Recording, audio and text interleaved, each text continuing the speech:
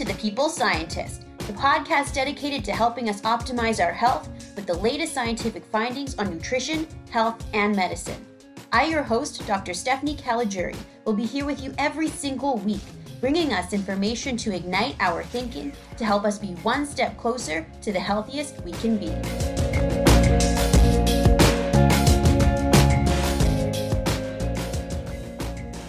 Hello, my People Scientist Army, and welcome back for the 15th episode on the People Scientist podcast. I hope you all had an awesome weekend. Last weekend, I had a fantastic Memorial Day long weekend, so thank you for letting me take last weekend off.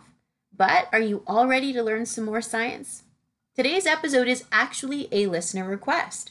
One of my listeners, Vanessa, requested that I cover the scientific evidence on kombucha. Now, I feel kombucha is a very polarized topic.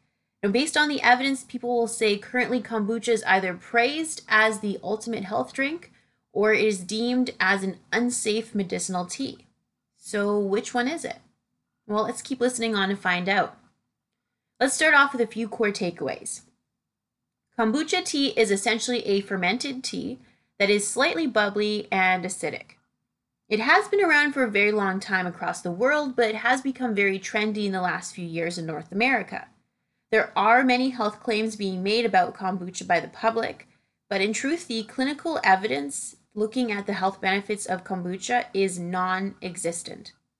There are animal studies to support some benefits of kombucha, but you're definitely going to want to listen on to hear what I think of these animal studies. In truth, the most clinical evidence about kombucha are case studies in which people report serious side effects to specifically improperly homemade kombucha.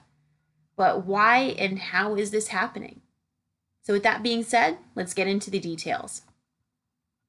Kombucha tea, as I said, is slightly acidic and bubbly. It is made by adding sugar, typically to black or green tea. And then this tea is fermented over several days with a symbiotic culture of acetic acid bacteria and yeast, otherwise abbreviated and popularly called a SCOBY. After several days of fermenting the tea, the bacteria and yeast turn the sugar into alcohol and organic acids. During this fermentation process, a thick film forms on top of the tea that's called a pellicle, and this is primarily produced by the bacterial strain Acetobacter xylanum. So the reason we are talking about kombucha today is because this fermented tea has become very trendy in the last several years, and many claims are being made on social media or in the public about its health benefits. Not only can you find kombucha regularly in stores now, but it's also becoming very popular to make kombucha at home. I have heard several health claims being made about kombucha, including that it can prevent or treat cancer, can treat heart disease, type 2 diabetes, detoxify your blood, help inflammatory bowel disease, and help you lose weight. But is there any evidence behind these claims? Let's find out. First off, to understand if kombucha has any health benefit, we first need to understand what is in kombucha. A review by Yabalayan in 2013 compiled a lot of data on kombucha in one review. In this paper, they detailed the average composition of kombucha. Now, keep in mind that there is a lot of variation in the composition of kombucha because it depends on your starting bacterial and yeast culture, the type of tea leaves you use, how much sugar you added, and how long you ferment the tea. But nevertheless, an average chemical analysis of kombucha showed that there is still the presence of sugar, despite a lot of it being converted into organic acid and alcohol. And there obviously are a lot of organic acids, primarily acetic, gluconic, glucuronic, citric, and lactic acid, and a much smaller amount of other acids. There is obviously still sucrose, but there's also some glucose and fructose that has been broken up. There are some B vitamins, primarily from the yeast, a little bit of vitamin C, some antioxidant polyphenols, and yes, there is alcohol in kombucha. We have found anywhere from 0.7 to 1.3% alcohol in some store-bought kombucha. There have been some reports that kombucha had to be removed from shelves because it had a higher alcohol percentage than what it reported. So if you are pregnant, trying to become pregnant, or breastfeeding, or can't drink alcohol for a multitude of reasons, it is suggested not to drink kombucha because of the presence of alcohol. As I mentioned, the composition of kombucha can vary wildly. For example, Sriamula in 2000 noted that longer fermentation can produce higher levels of acid, like acetic acid. And if people are consuming a lot of very acidic kombucha, it can pose some very high health risks, some serious health risks, such as metabolic acidosis or irritation of the throat and gastrointestinal tract.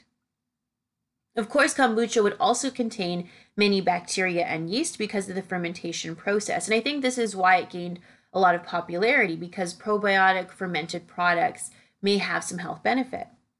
But the most abundant bacteria in kombucha are Acetobacter and Gluconobacter. The basic bacterium is Acetobacter xylanum. Interestingly, this particular bacterial strain is what produces the pellicle, which is the thick SCOBY film that is produced on top of the tea during fermentation. It's really interesting because this pellicle produced by that bacterial strain is actually being studied for its ability to act as a wound dressing or secondary skin in order to heal skin burns or other wounds. So it begs the question then, if this SCOBY film or pellicle produced by Acetobacter xylanum is beneficial for skin wounds, does this bacteria grow well in our intestines, and does it continue to produce this pellicle material in small amounts in our intestines? Well, no one knows. No one's investigated that yet. We do know that this particular bacterial strain can grow very well in slightly acidic environments, so it probably flourishes quite well in the upper part of our small intestine called the duodenum, and it probably grows in the large intestine where it is slightly acidic. If it produces this pellicle film-like material in our intestines, is this beneficial? Potentially acting as a protective layer? Is it harmful somehow, causing an immune reaction? Or does it have no effect at all, and simply the pellicle material that's produced there, is it simply eliminated from the body? No one knows. But this would be a very interesting experiment to conduct. But the bacterial strains that are in kombucha are not viewed as probiotic bacteria, meaning they aren't known to induce any health benefit. These bacterial strains are not known to be pathogenic either, though, meaning that they are not known to cause illness. However, I will note that some store-bought kombucha do specifically add known probiotic bacterial strains. You just need to read the label, and if they have added, for example, a lactobacilli strain, it may contain probiotics that may have health benefit. I wish I had all the answers for you on the health effects of the bacterial strains that are present in kombucha, but the reality is that Acetobacter and Gluconobacter have not been well investigated for their health effects when consumed regularly. But in addition to the bacterial strains that are present in kombucha, there are many yeast species as well. A broad spectrum of yeasts have been reported, including species of Saccharomyces and Saccharomycodes and Candida. So here's an important distinction to make. Kombucha can contain live yeast, which is not typically consumed in a North American diet. Yeast in our diet, it tends to be heat deactivated. Even nutritional yeast that many people eat if they follow a vegan or plant-based diet in order to obtain B vitamins, that yeast is also heat deactivated. Beer, for example, which is made with yeast, is very often filtered to remove the yeast. Otherwise, the fermentation process would continue in the bottle or can unless it's deactivated. Typically, kombucha sold in stores would also have to be filtered, or the yeast would have to be deactivated in order to prevent the fermentation process in the bottle as well. So if you're making it at home and you're not filtering the tea or you're not deactivating the yeast, then you are consuming more active yeast than the store-bought. So if someone is consuming a lot of active yeast, there could be some potential side effects. They likely would have some bloating and flatulence as gas is produced from active yeast, and the individual may also suffer from yeast growth in their body. So it might be a good idea to filter the kombucha or heat deactivate it if you are buying or if you are making it at home. But if you are filtering it or buying store-bought kombucha that has been filtered, then there's a less chance of these side effects from happening. But nevertheless, even if it is filtered, there are small amounts of yeast that are live that are still present in kombucha. So here's the thing. Some of the yeasts that are present in kombucha may be beneficial, and some may not be.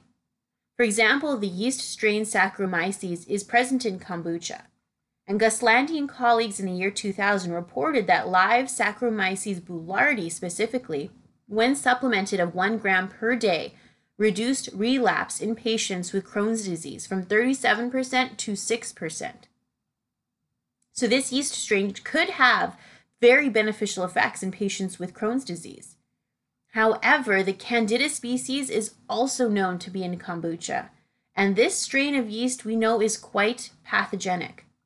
This is the yeast that causes oral thrush, vaginal yeast infections, and can contribute to intestinal yeast growth and digestive issues. There is no data to support that drinking kombucha can increase the risk of yeast growth in the body, but it is very possible, particularly if you're someone that already suffers from yeast infections or if your immune system is compromised. So what data exists out there on the benefits of kombucha? Some reports show that kombucha has antimicrobial properties against both gram-positive and gram-negative bacteria because they cannot grow in slightly acidic environments. The antimicrobial activity on kombucha tea is largely due to the presence of organic acids such as acetic acid that is present in vinegar. And when it comes to the health benefits of kombucha, the clinical data does not exist. A great review was just published on kombucha by Kapp and colleagues in the journal Annals of Epidemiology that also concludes essentially just that. The clinical data doesn't exist to support these health claims. Kapp was able to find one clinical study looking at blood sugar levels after drinking kombucha that was published by Higher Math in 2002 in the journal Indian Practitioner. But unfortunately, this journal is not indexed or available in any of our Mount Sinai libraries, so I cannot assess the quality of the data for all of you, unfortunately, and Kapp didn't mention the results of this paper either. However, there are several animal studies that have investigated the health effects of kombucha. So let's go through the animal studies. But one thing I want to mention is that as I read through all of the animal studies, to be honest, many of them were not properly designed, unfortunately. Even some of the reviews of the animal studies tend to make over-exaggerated claims.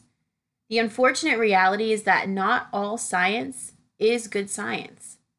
But that is why I am here, to weed through all of this science for all of you.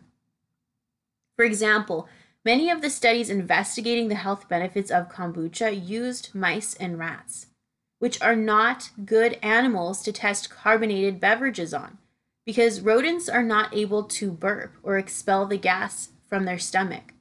A couple of the studies did degas the kombucha, but the majority did not.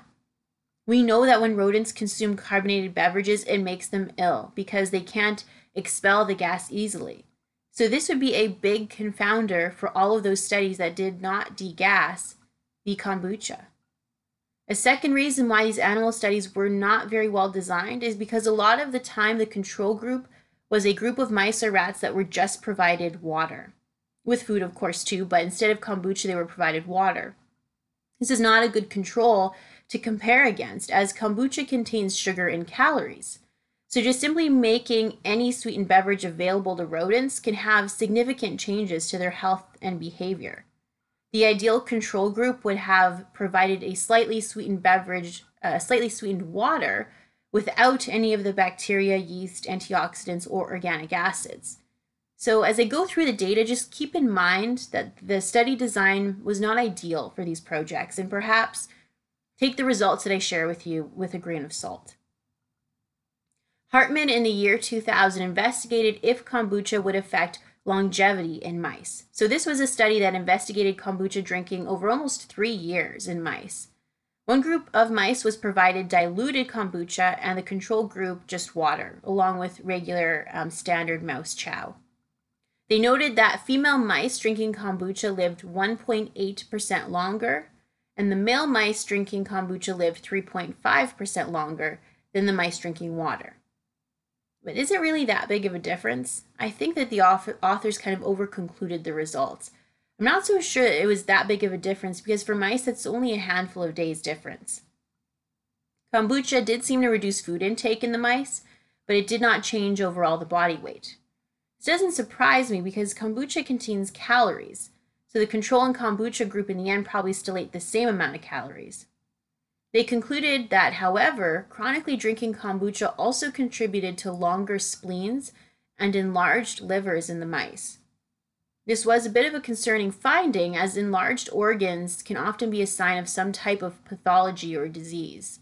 However, no research has followed up with the same long-term protocol in order to investigate this further. Srihara in 2013 studied the effects of kombucha on diabetes in rats. In this study, they degassed the kombucha in order to avoid any side effects of the carbonation on the rats, which is good.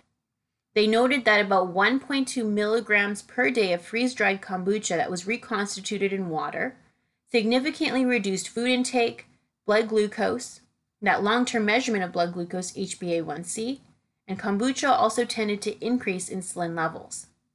They attributed these beneficial effects due to the antioxidants present in kombucha.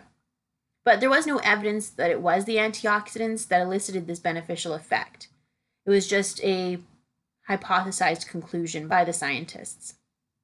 I would argue that the benefit of the blood glucose lowering properties of kombucha is probably due to the organic acids in the beverage, as there's a lot of clinical data showing that acetic acid that is present in apple cider vinegar or other types of vinegars are known to reduce appetite and blood glucose levels. And I had covered a lot of this clinical data several weeks back on the apple cider vinegar episode. A handful of animal studies also show that kombucha could reduce oxidative stress and has some antioxidant capacity in rodents. But in truth, black tea and green tea have great antioxidant potential as well. And some of the data actually shows that there's not much difference between the antioxidant potential of regular tea versus fermented tea. Yabalayan in the journal Food Chemistry in 2008 assessed essentially this. They measured the antioxidant properties of kombucha tea before and throughout the fermentation process. They noted that the fermentation process slightly increased the concentration of antioxidants in the tea, probably due to the production of vitamin C. However, when comparing unfermented tea to fermented tea, the fermented tea had a slightly better impact on preventing lipid peroxidation, but the unfermented tea had a slightly better result for scavenging of free radicals. If you remember from my previous episodes, I talked about how lipids can become peroxidized from heating them or from free radicals, and this is bad because it can contribute to heart disease, aging, and cancer, and antioxidants can help prevent this. So does kombucha have a better antioxidant capacity versus regular tea? Well, yes and no. It depends on which test you look at. But in the end, I would say that they appear to be fairly similar. So if you are hearing that kombucha has many health benefits, just know that there is not any strong data to support any of these health claims. People might be making these claims because of how they feel when they start drinking kombucha. And it's not to say that there is no health benefit to kombucha, because maybe the studies just haven't been conducted yet. And it just means that there is no evidence to support the claims right now. But we do know that kombucha contains some organic acids and antioxidants, so we can extrapolate from there and say that we know that, for example, acetic acid and antioxidants may have some clinical health benefit. Now, are there any negative effects to drinking kombucha? Unfortunately, yes, there are several case studies reporting that homemade kombucha was implicated, but not necessarily proven, in serious illnesses such as liver or kidney failure, and in a couple cases was implicated even in death. The FDA says that pregnant and lactating women should not consume kombucha because it is known to contain small amounts of alcohol, and there are some case reports showing serious effects, and we do not know the effects of kombucha on children or babies. Because kombucha can be acidic, depending on how long it is fermented, people with kidney insufficiency or kidney failure should not consume very large amounts of kombucha, as it is harder for them to clear the acid from their blood, and they may be at risk for metabolic acidosis.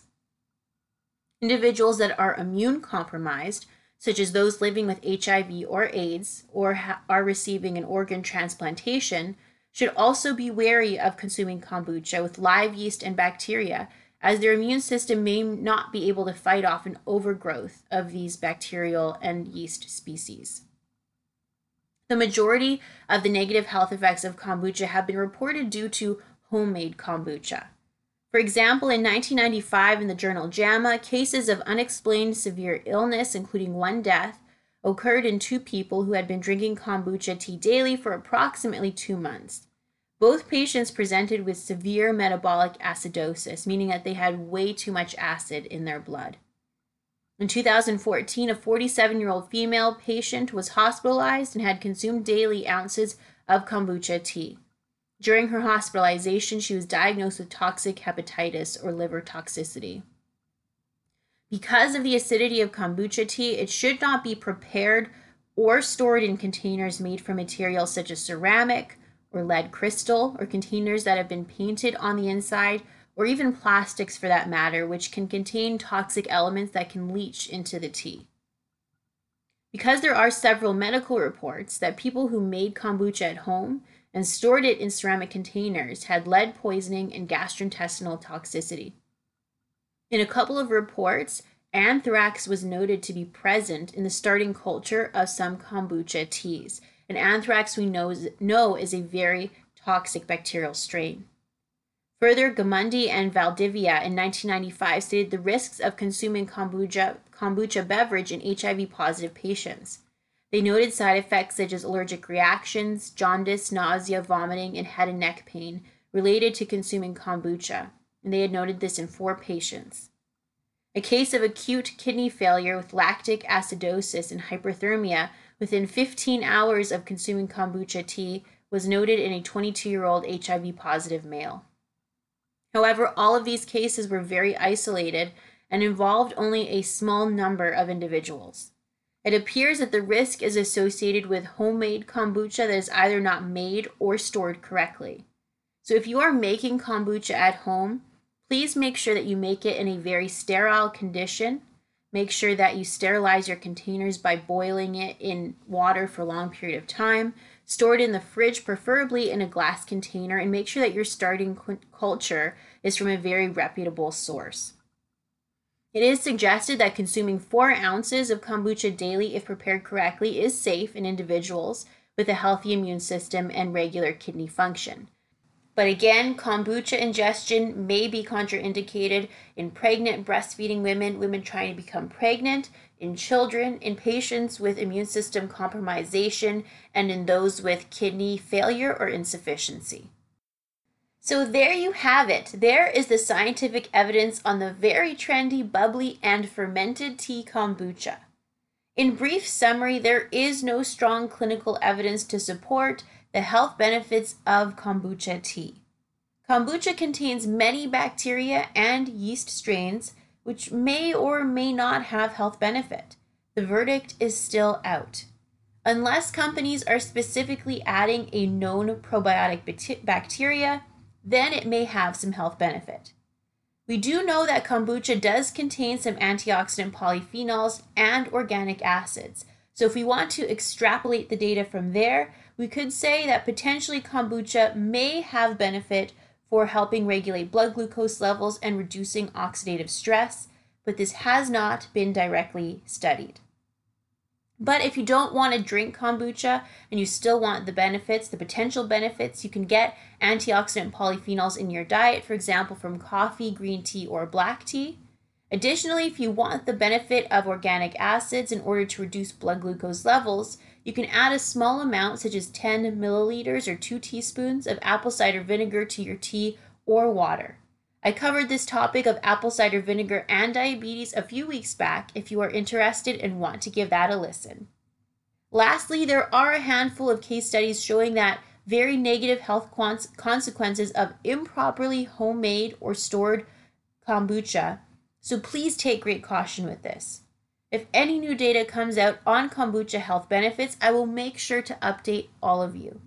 I hope you all enjoyed today's episode. I have given you the scientific evidence, so now it is up to you to do with it what you will.